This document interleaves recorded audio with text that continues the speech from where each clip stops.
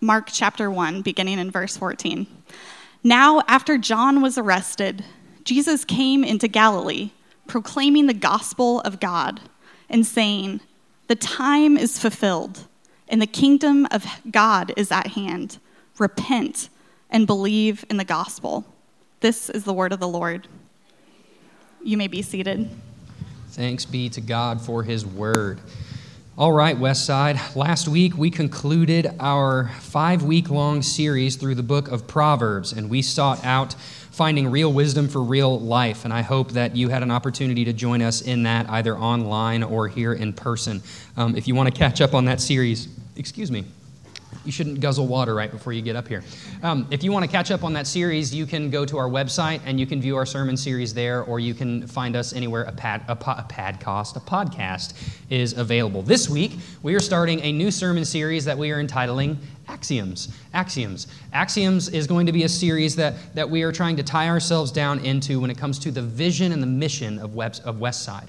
Each year, right around the fall, usually around right now, we try to carve out some time to dedicate ourselves to refocusing and refining where we are with our vision as a church at Westside. What is our vision? What is our mission? What are our values? And for those of you who have been coming for a while, you've seen them everywhere. You've seen them either on the bottom of a logo, or you've seen them outside in the lobby. Right now, they're on that really cool backsplash that we will serve coffee underneath one day, God willing. Gospel, community, and mission. Those are our 3 core values here at the church. And so those values sort of clump together, show us what our vision is as a church. And so what I want to do this morning is get you involved in the sermon. You're going to get some pulpit time, and it's going to be amazing. If you want to lift your voices with us, let's read aloud the vision of Westside out loud together. It'll be on the screen for you. Ready?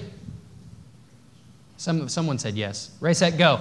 Our vision is to see people transformed by the gospel, experience life in community, and live out their lives for the glory of God and the good of their neighbors. You guys are in the sermon now, and you got some pulpit time, so there you go. That is the vision at Westside. Our vision is to see people transformed by the good news of Jesus Christ, that as we were led this morning to understand the weight of our sin and that we were dead in our trespasses, but God, even in the midst of our sin, made us alive together with Christ, to see people transformed by that good news, to experience life in community, because we know that God's word and the way that we are created as humans is not to be lived out individualistic lives alone, just me and God, but totally as one unit and as a family and as a community within the church of God. And so we don't do this alone. We're created in God's image and his likeness, and we live out their lives for the glory of God and the good of their neighbors, to fulfill the commandment, the great commandment that Jesus gave, where he said to love the Lord your God, to live this way. Love God with all of who you are, and love your neighbor as yourself. That's our vision. Well, how do we accomplish that? How does one accomplish a vision? It's a really cool word that we're going to talk about this morning that is called mission. Do you accomplish your vision by setting out on a mission? And the mission statement of Westside is this: our mission is to engage people with the gospel, to encourage one another in community, and to equip disciples for mission. To equip disciples for mission. And so that is the mission and how we accomplish our vision. And what we're going to focus in and kind of zoom in on during this series called Axioms is that word disciple, to equip disciples for mission. Because we have an idea of what we think a disciple is in Western church culture in 2020. And it's, I get up at 6 a.m. and I read my Bible and I have my prayer time and I fill the pages in my journal. And I do these things, and those make me a good disciple or a good follower of Jesus Christ. But in reality, what we're going to see as we journey through this series is that that's not totally the case. Those actions are actually good, and they are healthy behavioral traits for you to have as a believer. But what we're going to be unpacking is what it actually is to be a disciple. So what is the goal of this series? What is the goal of Axioms? The goal is discipleship. The goal is to become more fully formed followers of Jesus Christ. More fully formed followers of Jesus Christ. That's what a disciple is. It's somebody who follows a master or a teacher and doesn't just intake the information that this teacher or master gives them, but actually participates in it with them. And in doing so becomes a more fully formed follower of that person. And that person, that master for us, is Jesus Christ. That master who we are discipling under is Jesus Christ. And so the goal of this series is, how do we become more fully formed followers of Jesus? Well, in order to do that, we need the right tools. This is a picture of a pocket knife. We clear on that? Can we all agree that that's a pocket knife? Okay. This is a picture of an old luggage trunk. We good? Okay. These two have absolutely nothing in common. They don't work together. You wouldn't see them next to one another. You wouldn't associate them at all until you come to my house at 10 p.m. on a Friday night, and I'm trying to figure out what's in this trunk. And I don't know how to get into it, and I don't have a key because they don't make keys from the 1920s anymore. So my key is the pocket knife. I decide that I'm going to carve my way into this lock. And long story short, the latch that keeps the blade open slipped. I ended up in the ER with like half my finger gone, and it's all better now. Thank your EMS and your medical workers and nurses for stitching up problems that were produced by foolish nature. But what's the point of that? I used the wrong tool, right? I used the wrong tool to accomplish this task. I used a pocket knife instead of a key to open up a rusted old luggage trunk. And I think oftentimes, as believers in Western America, in Western Christianity and evangelicalism in 2020, we have an idea of what we think are good tools for the job to make us more fully formed followers of Jesus Christ, but we utilize them in wrong ways. We utilize them in ways that may end up actually damaging or hurting ourselves or hurting those around us.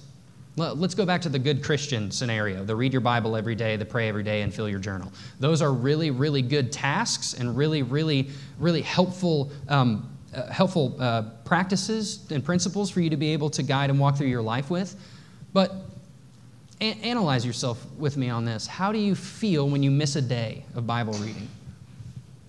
How do you feel when you miss a day of journaling? How do you feel when you miss that quiet time and that prayer? Do you feel ashamed? Do you feel condemnation over yourself that you missed it and, oh man, like this needs to be a better discipline? And when we behave this way and when we have these thoughts, we end up using these tools as ultimately ways to really earn God's grace and His love and really earn what we believe would be our fruitful discipleship life, our lives as disciples. And we get it all backwards and we get it all turned around. And so with those wrong tools that we use from time to time inappropriately, whatever the tool may be, the goal of this series in Axioms is to go through 7 axioms over the next 8 weeks. This is week 1, so that's the math. And these axioms are going to teach us how to be more fully formed followers of Jesus Christ. And these are the 7 tools that we will use that will remind us and root us in truth about God and who He is, and that will play into how we live our lives. How we live our lives. The Oxford English Dictionary defines an axiom as this: it's a rule or a principle that most people believe to be true. A rule or a principle that most people believe to be true. Don't cross the street without looking both ways. Wash your hands after going to the restroom. Cough into your elbow. All these things that we believe are good and helpful, those are things that we would call axioms, truths about reality that help keep us grounded in real life. And why is this important? It's important because we've said this over and over and over again at Westside. We've said what we believe determines how we behave. What we believe about life and the world around us will determine how we behave in life and in the world around us. But more importantly, as disciples, as becoming more fully formed followers of Jesus Christ, what we believe about God and how God has created the world actually determines how we behave as believers and as people on this planet. What we believe determines how we behave. What we believe about God and His mission and the world around us, they will affect our development as disciples of Jesus Christ. So where do we begin? Where do we begin? We're not just going to launch straight into all 7 axioms and give you, 7 weeks to unpack it all. We're going to go through them one at a time, but they have a root and they have a beginning and a foundation for where they all are. And this is part of the vision and the mission at Westside. It's on everything that you see, whether it's on our website, on the wall in the lobby out there, or on the front of this pulpit right here. We start with Jesus because it's all about Jesus. We start with Jesus. When we want to look at what we truly believe about God and how that determines how we behave, we have to look at Jesus Christ because it is all about Jesus. And so in the context of the text that was read to you this morning in Mark chapter 1, verse 14 and 15, we see that Jesus has his own vision and his own mission, and it's stated for us very clearly in those 2 verses, and specifically verse 15. In verse 15, we're going to unpack these 3 things this morning. 3 things. 3 things. The first thing is both the announcement that Jesus makes and the application that we can make from that announcement. So Jesus makes an announcement and gives us an application. And then those are the 2 things. And then the third thing is our awareness of what is taking place in this announcement and how the application plays out. So let's dive right into it. The announcement and the application. Look down at your Bible if you still have it open, or if your phone is open, you can go ahead and switch from Facebook back over to the Bible app. Mark chapter 1, verse 15. In verse 15, it says, "The time is fulfilled, and the kingdom of God is at hand." The time is fulfilled, and the kingdom of God is at hand. That is the announcement. Jesus comes, and this is the first line that we hear from him in he's 33 years old, he's just been baptized and been tempted in the wilderness, and this is the first thing that we hear him communicate on his missionary journey to spread the good news. Jesus brings the news that is exciting and good. He says the time is here. The kingdom of God is here and now. Now, you have to understand the context. That would have been very, very exciting and very unusual for the people of Jesus' day to hear at that time, because they had not heard from a prophet or from the word of the Lord for 400 years. And for someone to come down and say the kingdom of God is now here and it is now active, that would have blown their minds. And that is good news. And it's not just good news because some guy who was born in Bethlehem and grew up as a carpenter's son comes and says, hey, the kingdom of God is here. No, the announcement is that he is here. The announcement is not just the kingdom of God, but the kingdom of God coming to earth is actually Jesus, because it's all about Jesus. It's all about Jesus, and that's why this announcement is so good, not just for them, but for us here today in 2020. The kingdom of God is here and now. Jesus Christ is with us. Jesus Christ physically rose from the dead and is physically somewhere now, which is mind-blowing to think of. And as he went, he sent his Holy Spirit to be alive inside of us. So the kingdom of God is living, is alive here and now. God himself, in the person of Jesus Christ, he sent himself to us in the form of his Son to dwell with us here on earth. So that's the announcement. The announcement is the time is fulfilled and the kingdom of God is at hand. The second thing we have from that is right on the back half of that verse is the application. The application. Now, the application comes next. It doesn't just end with announcing that the kingdom of God is here, that the time is fulfilled, the kingdom of God is now with us. He invites us to respond in a specific way. Look at the back half of that verse. The time is fulfilled, and the kingdom of God is at hand. Repent and believe in the gospel. Repent and believe in the gospel. Now, I think in 2020, as Christians who grew up with VeggieTales and VBS and all of that stuff, we see the word repent and we get a little uncomfortable. We see the word repent and we immediately think, as a family member used to say to me when I was growing up, and they would say, it's not repentance if there are no tears, if you're not weeping or violently upset by what you're repenting of. But repentance is actually so much more than just not sinning. It's actually so much more than just avoiding bad behavior. It's turning from the lies that we believe about how the world works and turning to the one who created the world. Repentance is, so if what we believe determines how we behave, and how we behave reveals what we believe, Repentance is actually realizing what we're doing, revealing in our hearts what we really believe, turning from that lie and turning to the one that Jesus is, the one who created the world. Repentance is agreeing with God or returning to God and his intended reality. Let me give you an example of this. I get corrected. I get offended and irritated. In the core of that, there is probably a rooted and isolated issue of me wanting to be in control of something. And the lie that I believe in that is that I won't be okay unless I have control. If I don't have control, I won't be okay. Well, the good news about that and the truth lies in the fact that I don't have to be in control, and I'm not in control. I'm not in control of anything. And so now I can anchor myself in this new belief, and I can actually see the repentance taking place, is that I'm no longer believing that I need to be in control. I turn to the one who is in control. Does that make sense? Repentance. Okay, so repent. Repentance is returning to God's reality, the way that he intended it. The second application is to believe. Believe. We often think that belief and discipleship is just like cranial knowledge. Like it's how much Bible we read, it's how much theology that we know, it's what we can take in and regurgitate from our mouths and show either how smart we are or how much we know. That is part of belief, but it is not all of believing. When Jesus says repent and believe, he's basically saying your belief shows you how you will behave. It's reverse that. This is what it is. How you behave will show you what you believe. How you behave will show you what you believe. The kingdom of God has come. The time is fulfilled. Jesus is now here with us. That's the good news. Repent. Turn from the lies that you believe about the world and come back to the way that God created the world. Agree with him on that reality. And then believe. What is that belief? We show it by how we live. We show that we believe in this reality that God has intended by the way we live in that reality.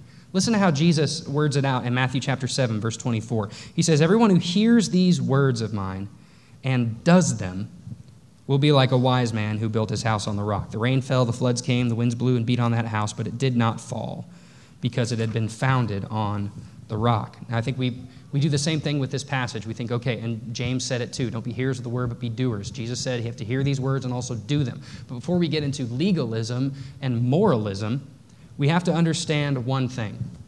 The application and the announcement came in a specific order. They came in a specific order for a reason. We have the announcement that the kingdom of God is here and is at hand and is now. The time is fulfilled. So now, repent and believe. Jesus didn't come down and say, repent and believe so the kingdom of God will be at hand.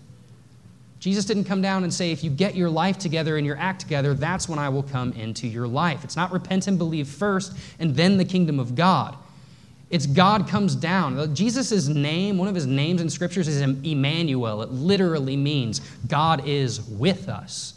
God is with us. God comes down to us. I mean, we see this all throughout the Old Testament. Charlton Heston as Moses. There are other actors who played Moses, but no one did it like Charlie Hesse. He did a fantastic job delivering the people of Israel out of Egypt. God delivered the people out of Egypt, pulpit, and in the midst of that, he did that first, and then he gave them the law, the 10 Commandments. God first establishes and initiates his love, and then we respond. God is always the initiator. God is the initiator, and we are the responders. And we see that painted so beautifully in the way that Jesus started his ministry. He says, the time has come. I'm here. God is with us, Emmanuel. So now we respond. Repent and believe.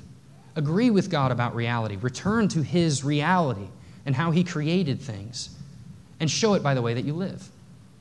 And show it by the way that you live.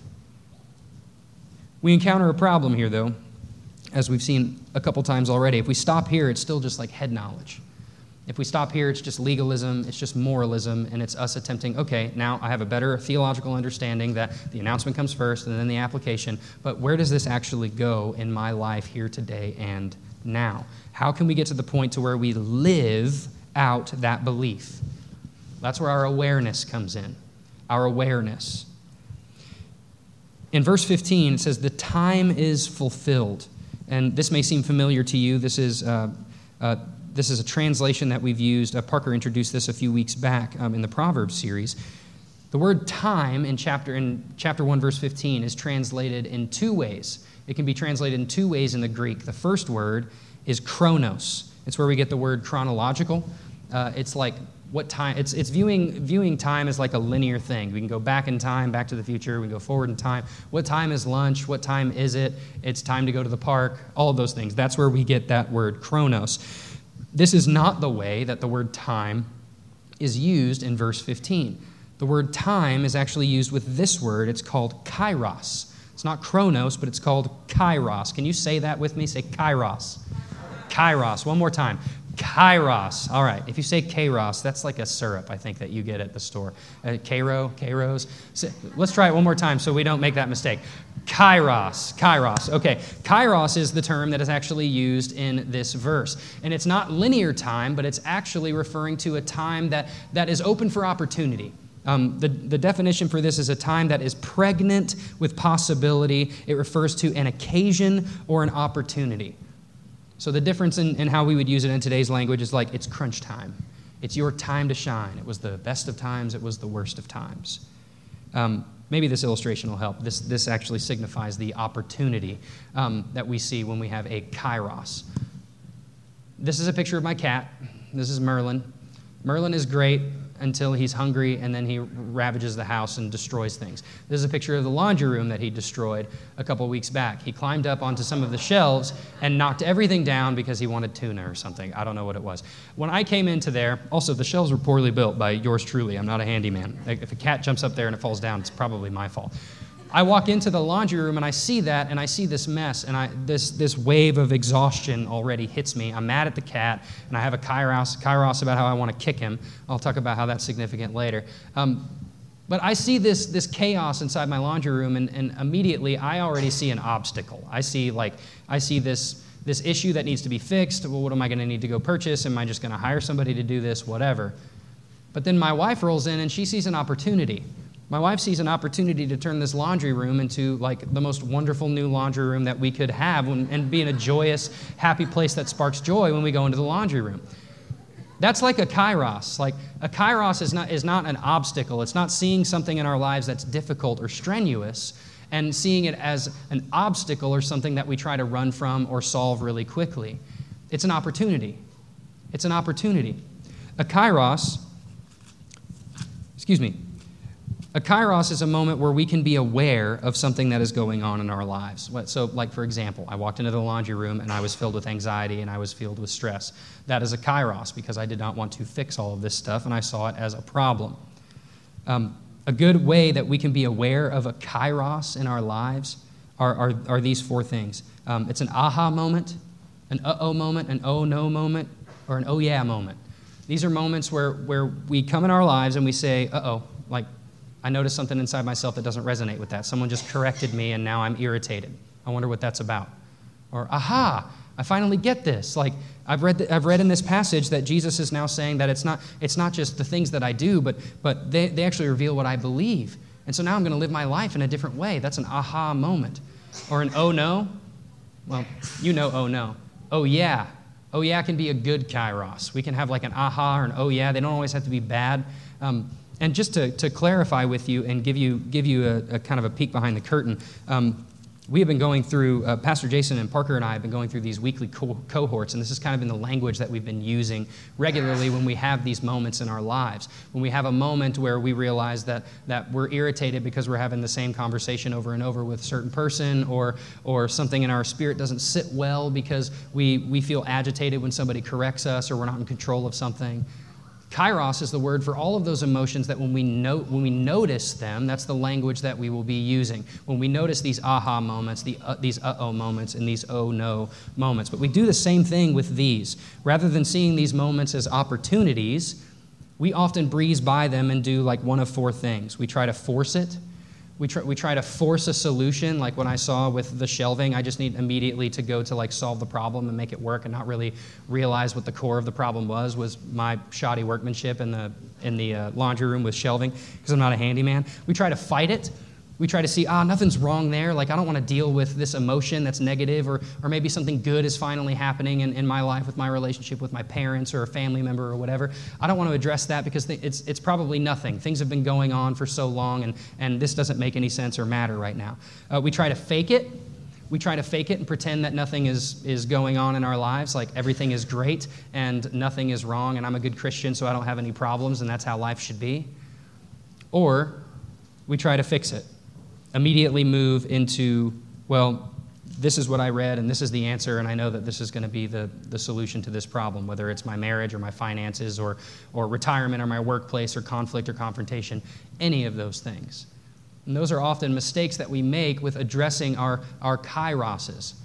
And to clarify again what this term is, I'm gonna give you an illustration here. In the Civil War, there was a really unusual method for treating lots of different kinds of illnesses and lots of different kinds of ailments. For PTSD and other things, they would give people certain colored glasses. Like, listen to this. This is crazy. They would give light green glasses to people that they would give a soothing influence on the stomach to soothe a tummy suffering from heartburn or ulcers. Dark green or brown lenses were used by people suffering from diseases and under the belief that their abnormally contracted pupils would relax and dilate more. Light blue spectacles were used by women when they sewed on linens that were reflective, and it cut down on the reflective surfaces. And then we get the rose-colored glasses, which actually were never a thing, which is really funny. But that's the term that stuck.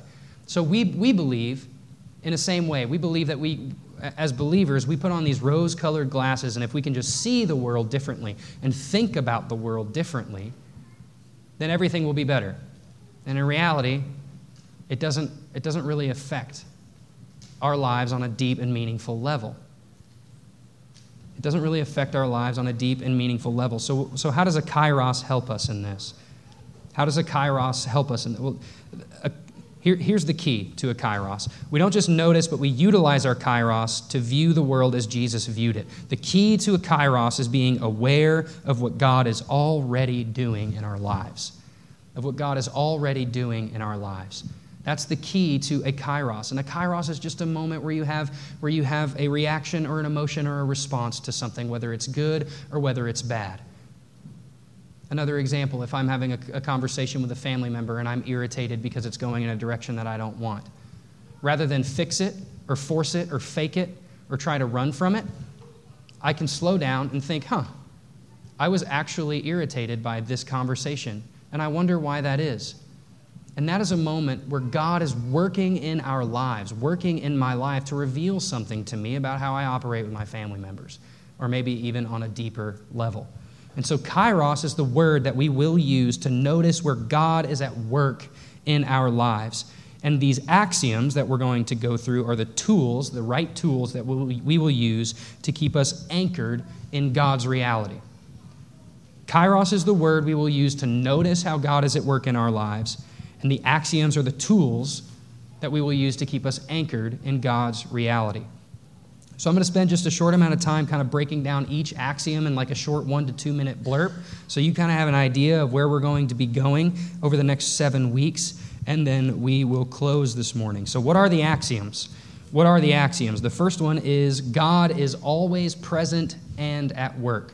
So remember, these axioms are truths about God, and they're going to help us believe truths about God that will show us and help us behave in a world to become more fully formed followers of Jesus. These are the truths that we hang on. So the first one is God is always present and at work. So the presence of God in the Old Testament, sometimes it showed up occasionally, it talked through a donkey, or it came to Jacob in a dream and he woke up and he was like, surely the Lord is in this place. But now, this side of the cross, we have, this side of humanity and reality, we have Jesus Christ. Jesus, literally God with us. Now the presence of God came to the earth, and then when Jesus was crucified, died, buried, and then rose again on the third day, we now have the Holy Spirit alive inside of us. In 1 Corinthians chapter 3, verse 16, it says, "Don't you know that you yourselves are God's temple, and that His Spirit dwells in your midst," or within you? This idea that God is always present and at work, that we don't hope or pray hard enough or worship and sing hard enough that He shows up. He's already here.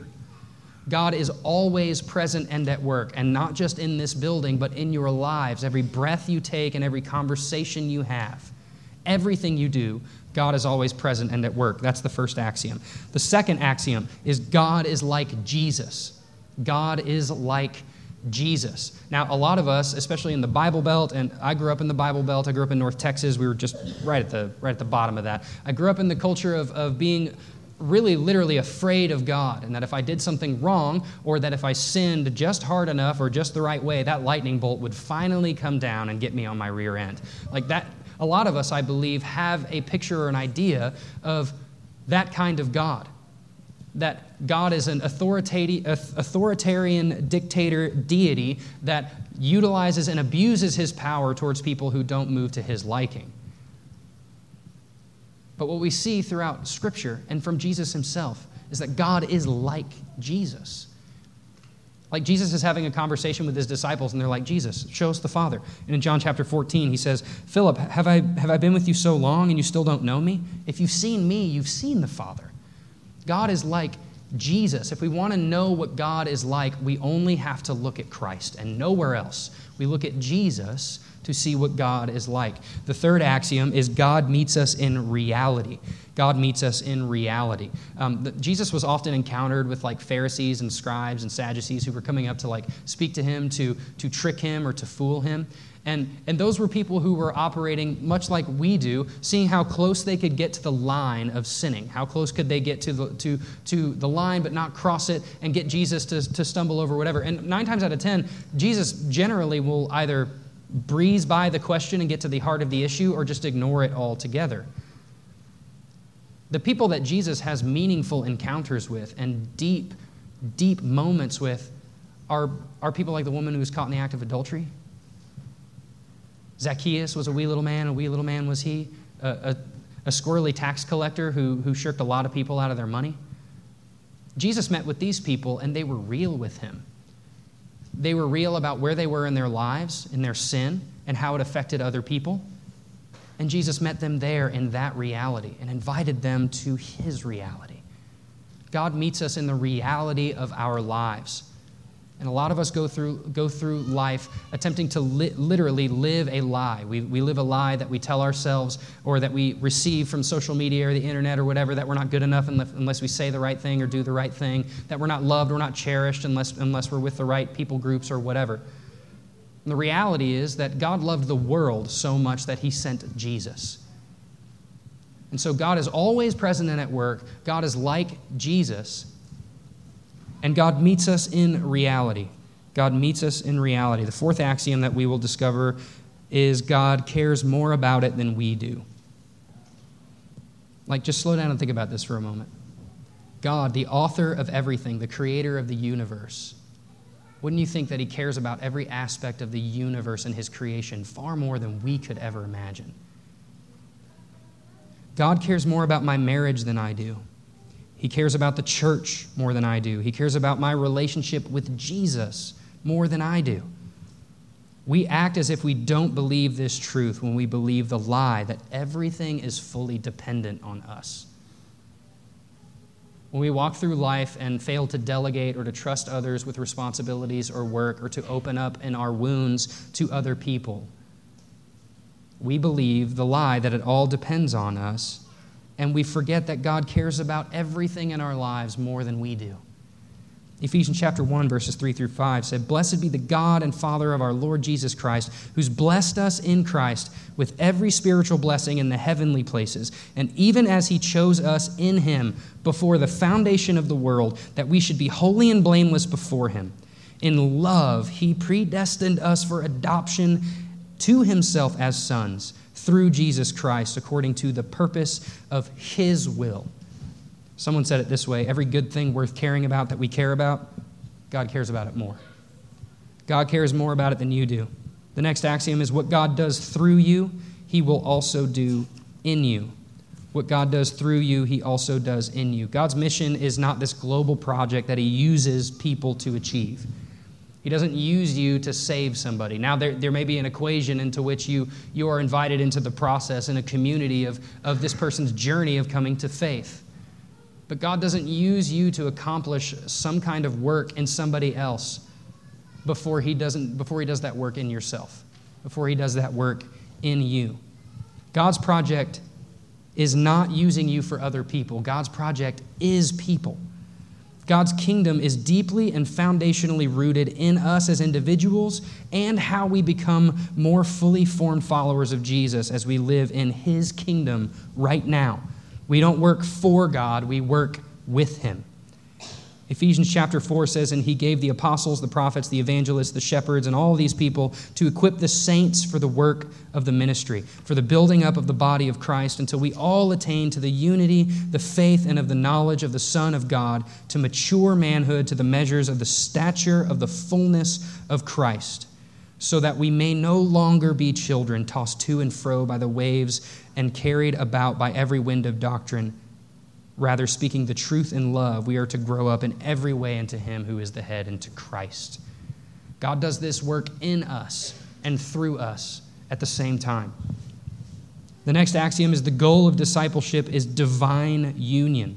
The goal of discipleship is divine union. We often make the assumption that discipleship is a program, just helps us to learn more and to know more about God with our minds, and we try harder to sin less throughout our lives. Christianity includes behaviors and beliefs, but it does not make them the goal.